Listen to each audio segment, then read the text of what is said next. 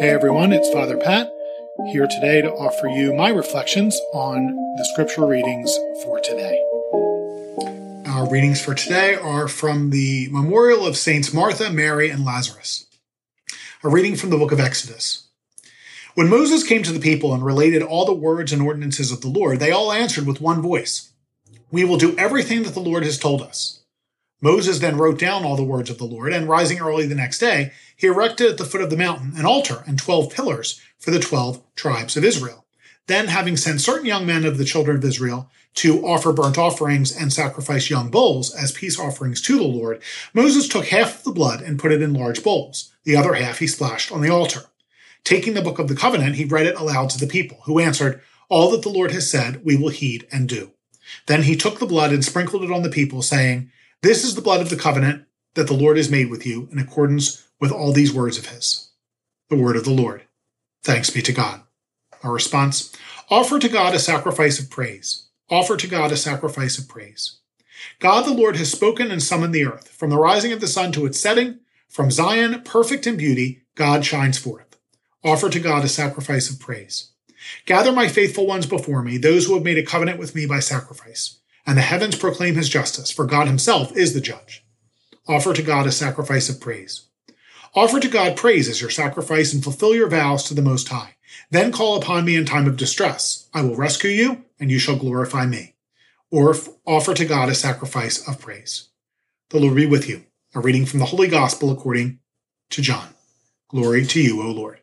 Many of the Jews had come to Martha and Mary to comfort them about their brother, Lazarus, who had died. When Martha heard that Jesus was coming, she went to meet him, but Mary sat at home.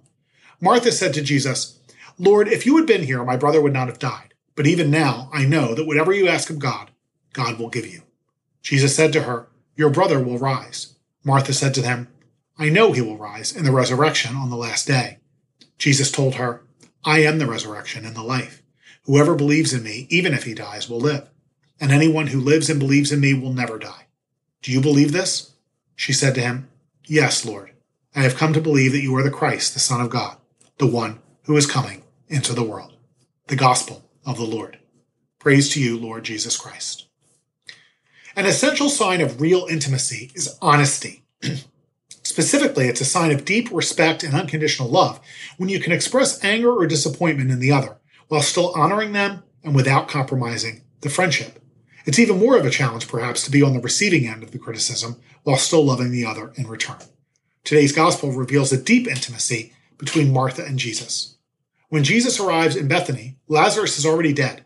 Jesus had been presumably notified of Lazarus' illness with sufficient time for him to get there, and yet he arrives too late. When Martha says, "Lord, if you had been here, my brother would not have died," she is undoubtedly expressing disappointment and frustration. There is not one of us who wouldn't feel the same way, right? And yet she immediately follows, "But even now I know that whatever you ask of God, God will give you. I have come to believe that you are the Christ, the Son of God, the one who is coming into the world." Hopefully each one of us has a relationship like that. They're usually not easy to come by. They involve years of ups and downs, sharing joys and sorrows, great achievements and terrible mistakes. It's good to have someone who knows you and loves you at your best and at your worst. But Martha's friendship with Jesus is different than those human relationships. He is the Son of God, and so Martha can be angry with him and still know with certain faith that even when she's angry with him, he's using all of it for her ultimate good and the good of her family. So don't be afraid to yell at Jesus. Believe me, I can tell you, he's heard plenty from me lately.